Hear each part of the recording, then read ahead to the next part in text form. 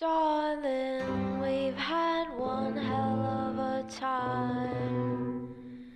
But the question on everybody's mind, where is the power?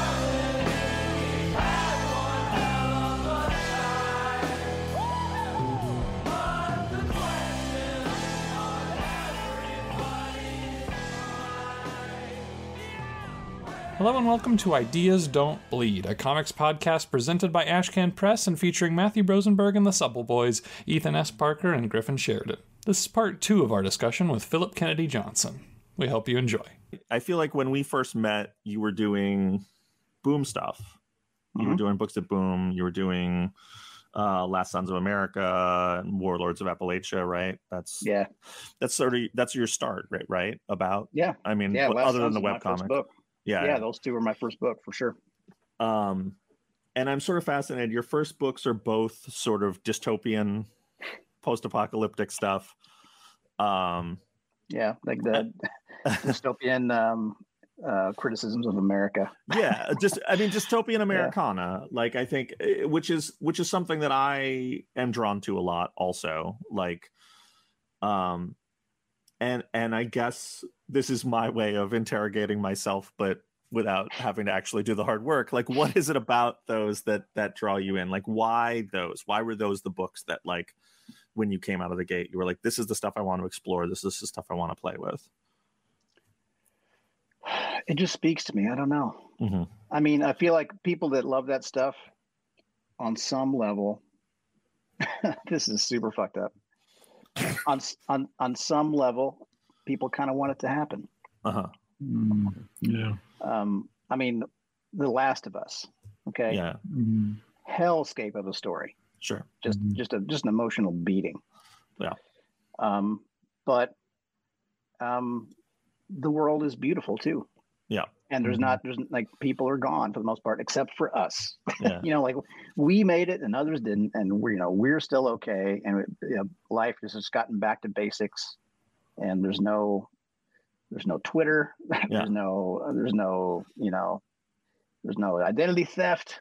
Yeah. there's no like all the crappy, like none of the, like, the mundane hassle kind of things. And it's just back to basics. You're finding food, you're living your life, things are beautiful. And there's even the danger that you face is real and tangible. And I always think about the Will Smith I Am Legend movie where like it's a nightmare world and it's horrible and there's these vampire monsters, and then he lives in this beautiful town, like multi-million-dollar townhouse on Washington Square Park because everyone is dead. Right, and I was got the sports car and all that. and he's got an amazing sports car, and he's got, like, amazing museum pieces hanging in his house because he went and took them and hung them in his, like, $10 million brownstone.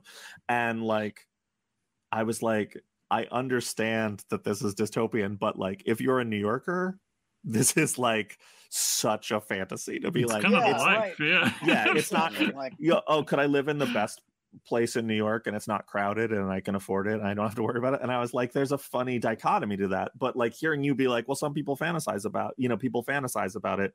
And it is fascinating to be like, dystopian post-apocalyptic stuff is also wish fulfillment in some way, is like aspirational. It's something that I feel like people don't touch on enough, but, like, there is that element to it that I think is really fascinating.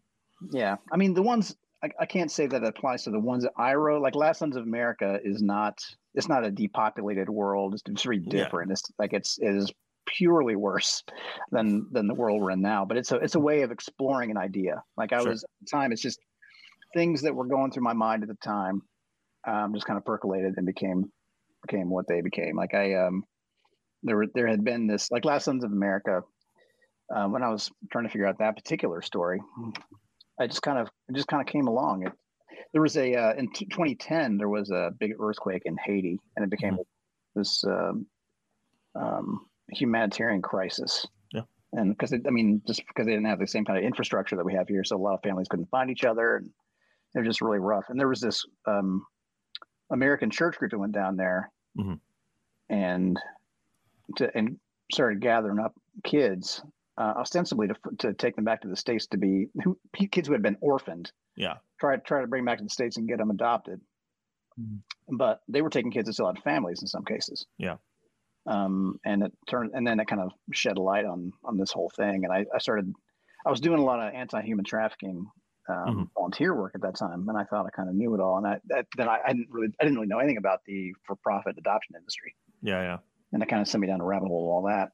And plus, at the time, my wife and I at the time were trying to get pregnant, and it was looking like it wasn't going to happen. And all these ideas kind of came together in my mind, and just kind of envisioned a world in which Americans couldn't have kids anymore. Yeah. But you could in other places, and how it made human trafficking legit, basically globally. Just make kids become like money. And so the dystopian thing kind of became the vehicle to explore things that I cared about very deeply. Yeah. And yeah, I mean, basically, it's like the dystopian stuff is kind of this big what if scenario. Like, what if this happened? And very often, the end road of these what if scenarios are a world that is broken in some fundamental way. Warlords of Appalachia. I wrote that during the 2016, election run up, and it was all about political divisions that were tearing up the country. Like that first issue came out in October 2016. Yeah, well timed. And it was a world in which it took place after the Second American Civil War, and Kentucky had become an occupied nation within U.S. borders. Yeah, like the Afghanistan, the American South. And there's a super Trumpy character in it that is at the time the president. And there was this big war and the fallout of his winning, and Kentucky is the last of the holdouts that won't support him, and so now it's like occupied by U.S. government, and very different kind of thing, but still just kind of a study in another way in which we were failing. Yeah. Was that with that book? Was there anything in there that, like, as the events of 2016 and onward played out, that you wished you could go back and do another draft of that book just to incorporate some more of what was going on, or were you pretty happy with how that landed? Yeah, I felt kind of guilty. Like, it's almost like everything happened. I mean, at the time, no one really expected Trump to win.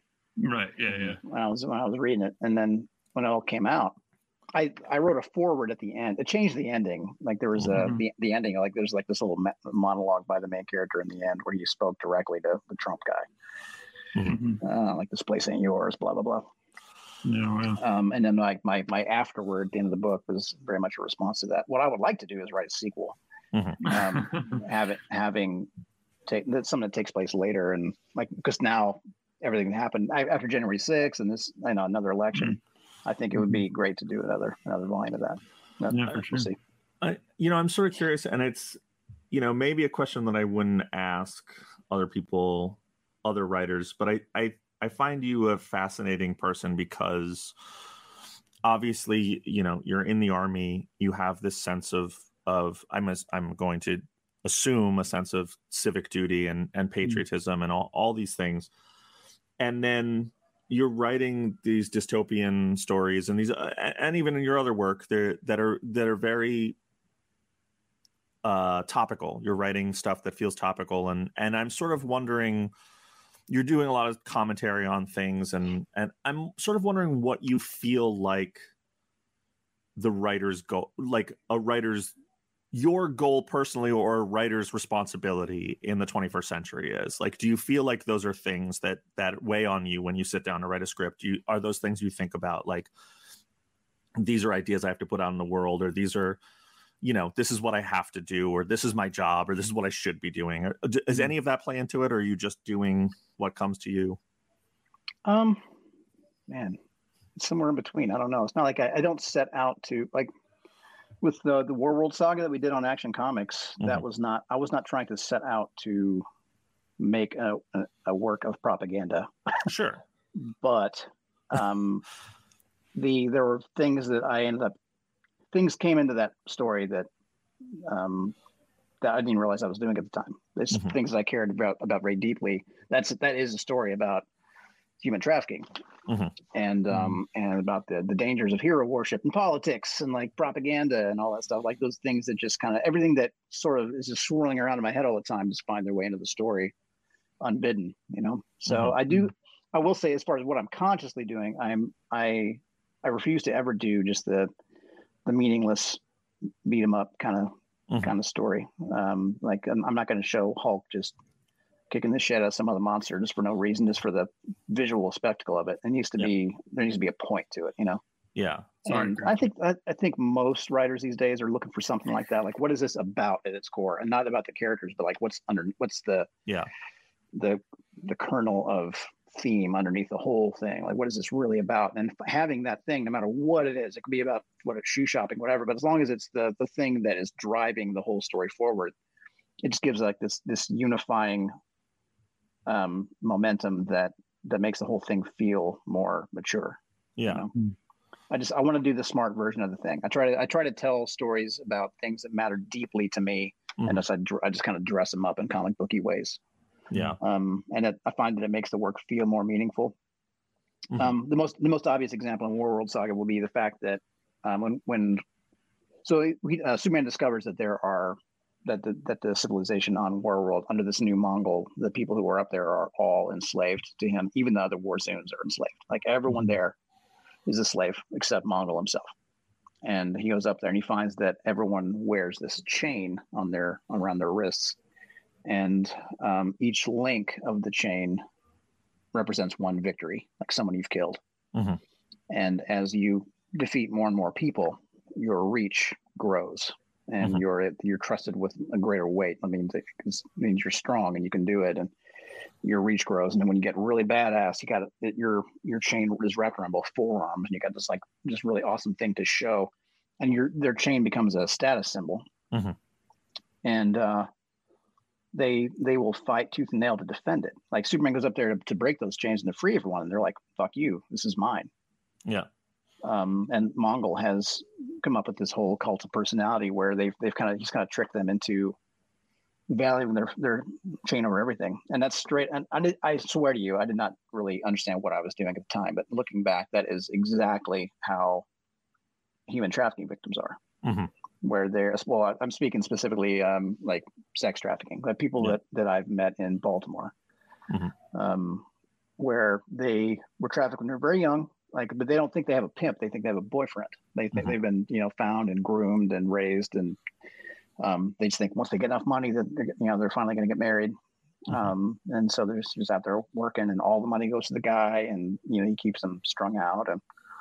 And they've lost. By the time I have ever met them, they've lost everything they ever had. The only thing they have is a relationship with their pimp, and they will if you try to take that away, they will kill you to defend it. Like all they care about is that pimp. Yeah. And that's what Warworld Saga is about. The like, how do you save somebody who doesn't want to be saved? Like that's the big challenge of that story. And like there was this one victim that I'd found, and this particular one, she had already made it out when I met her. And she said, what was it she said exactly? If the police had kicked in the door, put a gun to my trafficker's head, and asked me, "Are you being trafficked?" I would have said no. And I just like flipped the table. I'm like, well, what the fuck are we doing this for? Like, if they don't want us here, like, how are we supposed to even do any of this? And it's just slow, tedious, like apparently meaningless work that goes on for years and years. And it just breaks people even trying to find these people, because it's just really hard work. So that's what the story ended up being about. And I mean, not every story I write is about that, of course, but I try to write stories about things that really matter to me. You're going to see underlying themes in Hulk too, about things that really matter. The name of this first arc is Age of Monsters, and I'm creating a lot of monsters for the book.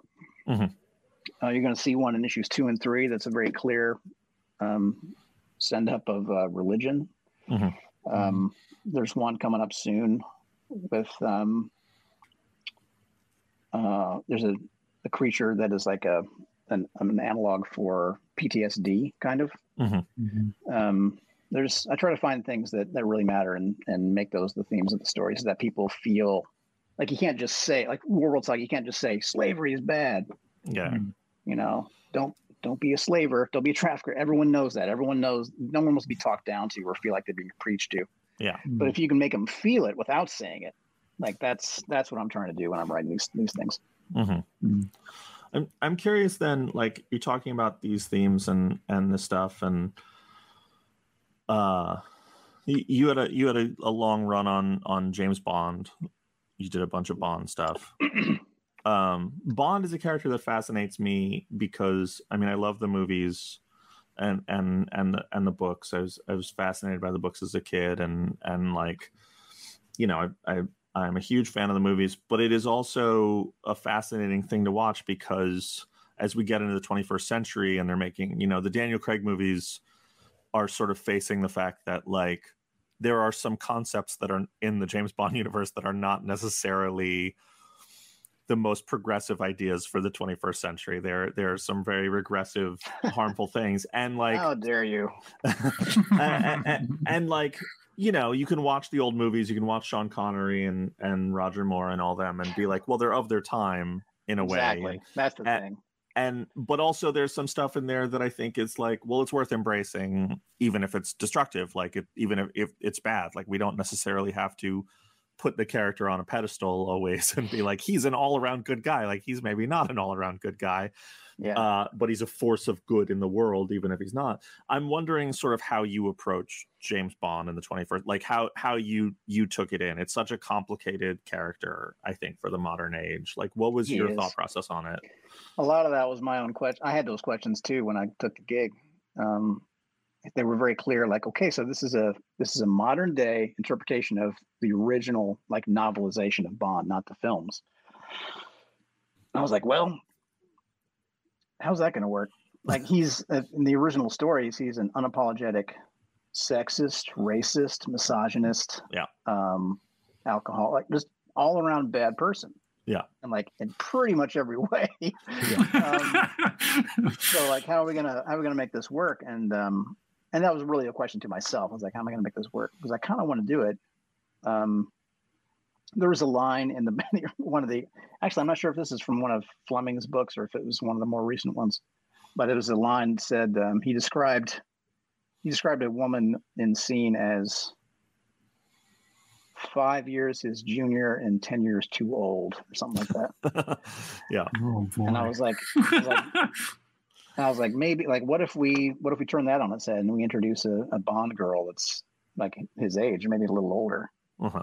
And what if some things you just got to change? Like, he's not gonna, like, the way in those early books when he's describing it, like if a character walks into the room, his inner monologue, he describes them by that character's perceived ethnicity. Mm-hmm. Like somebody walks in and he describes them as a broad-shouldered Swede or a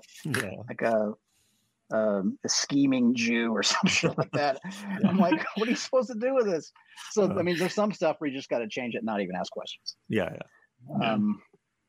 And even the stuff, but I mean, the one like staple of who he is he sees himself as a blunt instrument. Mm-hmm. And he describes himself that way sometimes. He sees himself as like a blue collar killer who just does the job, doesn't feel any particular way about it. He's always telling himself he doesn't really care about killing, and it doesn't mean anything to him, even if his actions, his reactions to things kind of belie that. Mm-hmm. He claims that he's unbothered by murder. Yeah, and that is what I really kind of hung the hat of the character on. Like, he sees himself as a guy that he's just doing his job. And I use a particular story that we're telling as an examination of patriotism. Mm-hmm. So once again, I found a story that I think about a lot, because I consider myself a patriot, and now there's people running around that call themselves that. Mm-hmm. That it doesn't mean what it should. It doesn't Mm-hmm. mean what it used to. And in some cases, we're talking about literal fucking Nazis.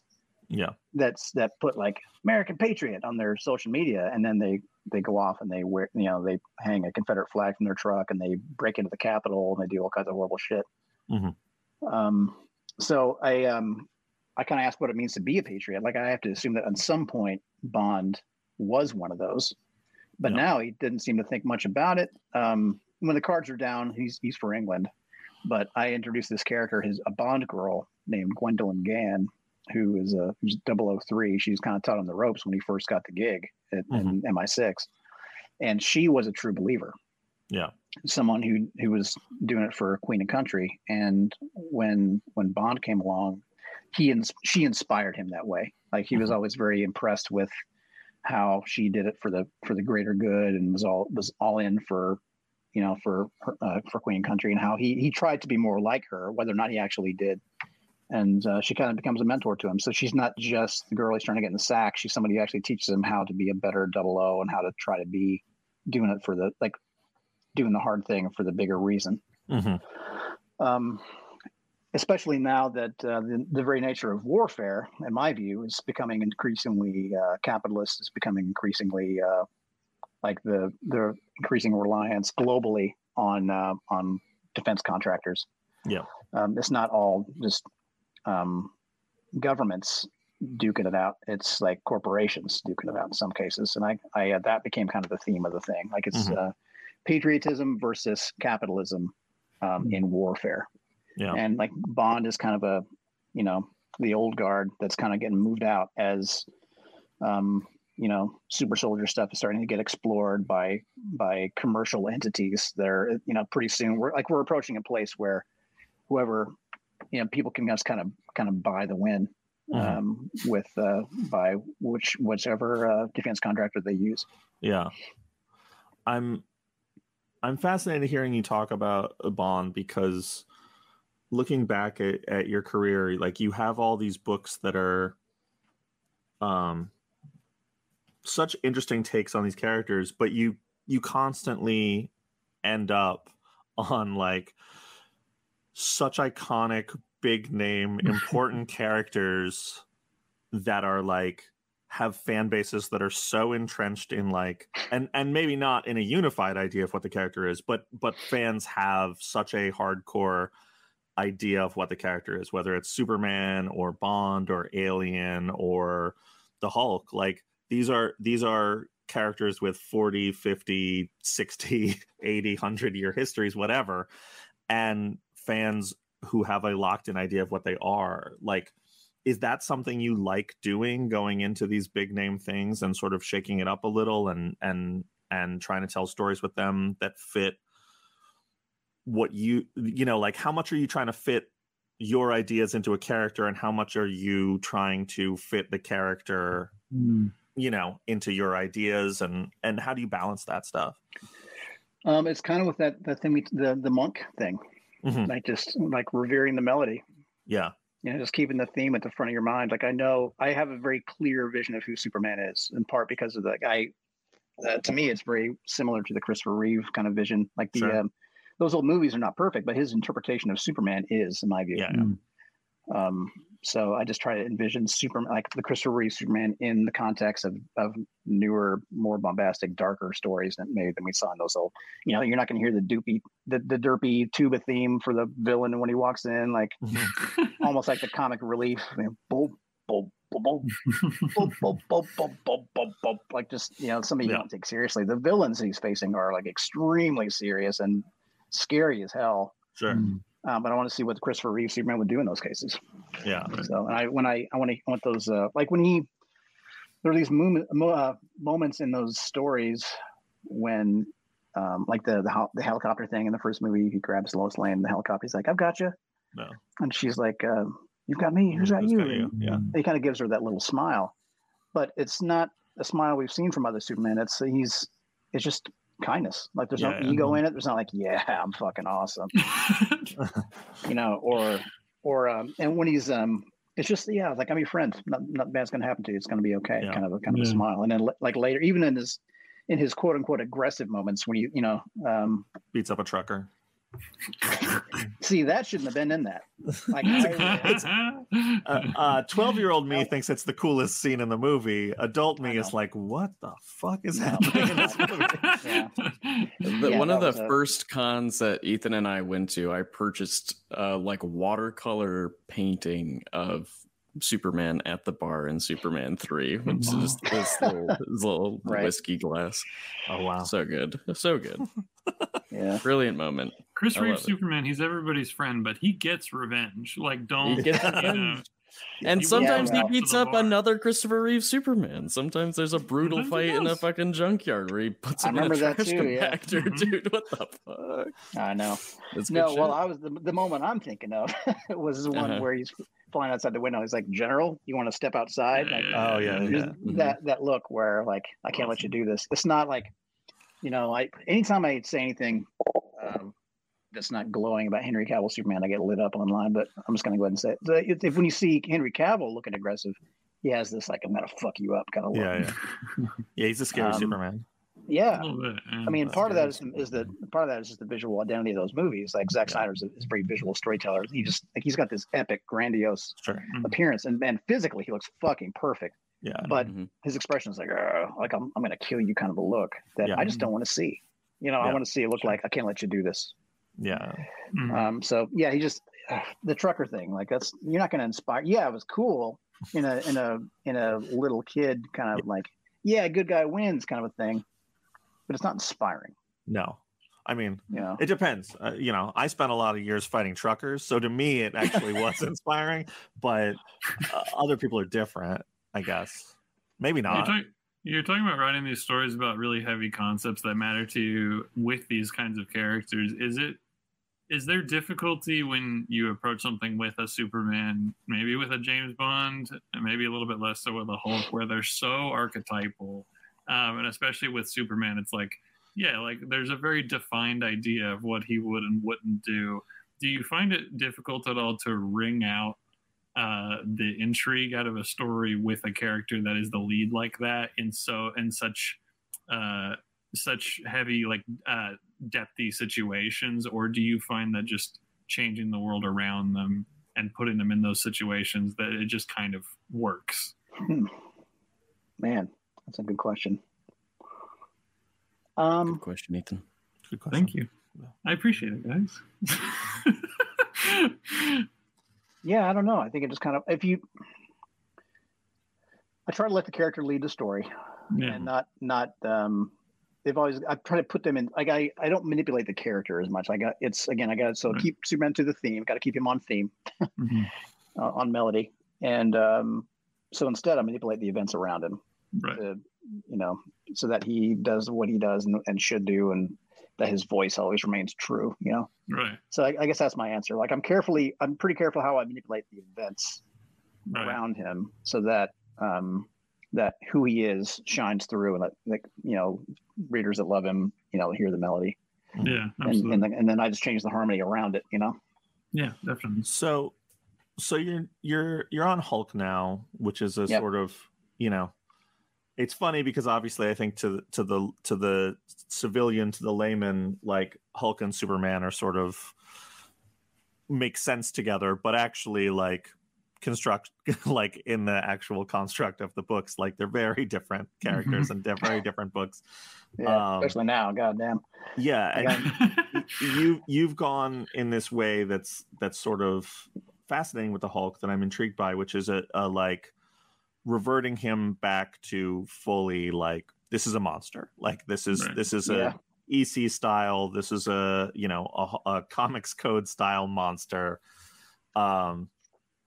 Why do that with the Hulk? What do you get from that, and like what do you want to be seeing with this book? Like what do you want to be doing in the Hulk? Honestly, it's because that's the version I want to see. It's because everyone says like write the book you want to read. And that's what I'm doing here. I think that I kind of don't want to see Hulk the superhero, or the guy that just kind of gets in adventures like anybody else would. I want to see. I just want to see him in that context, man. Yeah. And especially with Nick on the book, Nick drawing the book, I'm trying to give him stuff that he can sink his teeth into. And I first found Nick on a book called Viking: The Long Cold Fire. Sure, great book, yeah. And great book. Ivan Brandon wrote it, and this is a long time ago. And Nick kind of cringes when he sees it, which I think is funny because I think it holds up super great. Gorgeous, yeah. Yeah, and he did a lot of mixed media on it. And of course, I've been following his work ever since then. And he likes monster shit. Yeah. And but I mean, that aside, I want to see. Well, I think Immortal Hulk and Planet Hulk are probably my favorite runs of that book. I thought Planet Hulk was great. I thought Immortal Hulk was incredible. Immortal Hulk was the kind of book that just sort of changed the whole trajectory of the character. Sure. I think that every book after Immortal Hulk should be at least colored by that direction. It was just such a great, such a win. and one of the big challenges when I got asked to do it was, how do I not just do exactly what those guys did on Immortal? Yeah. I don't want to just ape it, but it was perfect. So what do you do? And so my answer to that was, I kind of thought about why they asked me to do it. I was like, okay, these guys knew what they were doing when they asked me. They know I put way too much work in background stuff and like world building, and I spend 10 times too much on world building and folklore and all that stuff. So I'm going to lean into that. So instead of the black science, like dark laboratory kind of take that those guys did, I'm going to make this a proper like American folklore kind of book. I want to see Hulk walking the roads and rails of the American South, like getting in like almost like a Hellboy setup, where he's just kind of walking the earth, and this shit just finds him and keeps getting in these fights and adventures with other monsters, the way that Hellboy does when he's walking around, when he does his walkabout after BPRD. Yeah. So that's kind of what we're doing. I just want to see that's the setup that I want to see Hulk in. I want to see him in the context of all the other monsters of the universe. Plus, I remember Stan's original interviews about the book, and how like he's like, oh, we got all these superhero books. Let's do something different. And he described trying to go after like an actual monster book. Yeah. Influenced by Frankenstein, by Dr. Jekyll and Mr. Hyde, and those kind of things. And then, I mean, I think the book, arguably went in more in the superhero direction. Sure. But originally it was supposed to be more of a monster thing. Yeah. And that first series has such a weird feel to it. It's still so unique. I know. It jumps around a lot too. Yeah. And then Al just leaned so hard into the origins of that whole, is he man or monster? Is he both thing? Like the whole just monster aspect of what the Hulk is, to such great success. Even bringing back the mechanic where, because originally Hulk would change at night. Yeah. He brought that back, which I thought was cool. I'm not doing that here, but anyway, it felt like the truest version of Hulk, and that's the one I want to do too. I picked it up and I really was so excited by it. And it's funny because you talk about, like Al's run, and obviously that's a super, going to go down as a super iconic, legendary run on the book, and it was Immortal. And like, anytime I have a friend who jumps on a book after something like that, you always hold your breath a little and be like, oh, you're in for it. But your first issue is so gripping and so engaging, and I was just like, it feels like a classic page turner comic in the best way, where you're just like, oh shit, like what is this? Like the stuff in the tomb and everything is just like, it has this amazing horror feel, it has this adventure feel, and like you're not sure you're on steady ground with it. It's a great first issue, and I'm so excited to see what you do with the book and like where you take the character, because you always have this amazing balance in your work of reverence for the source material, but also injecting new ideas and new themes into the work.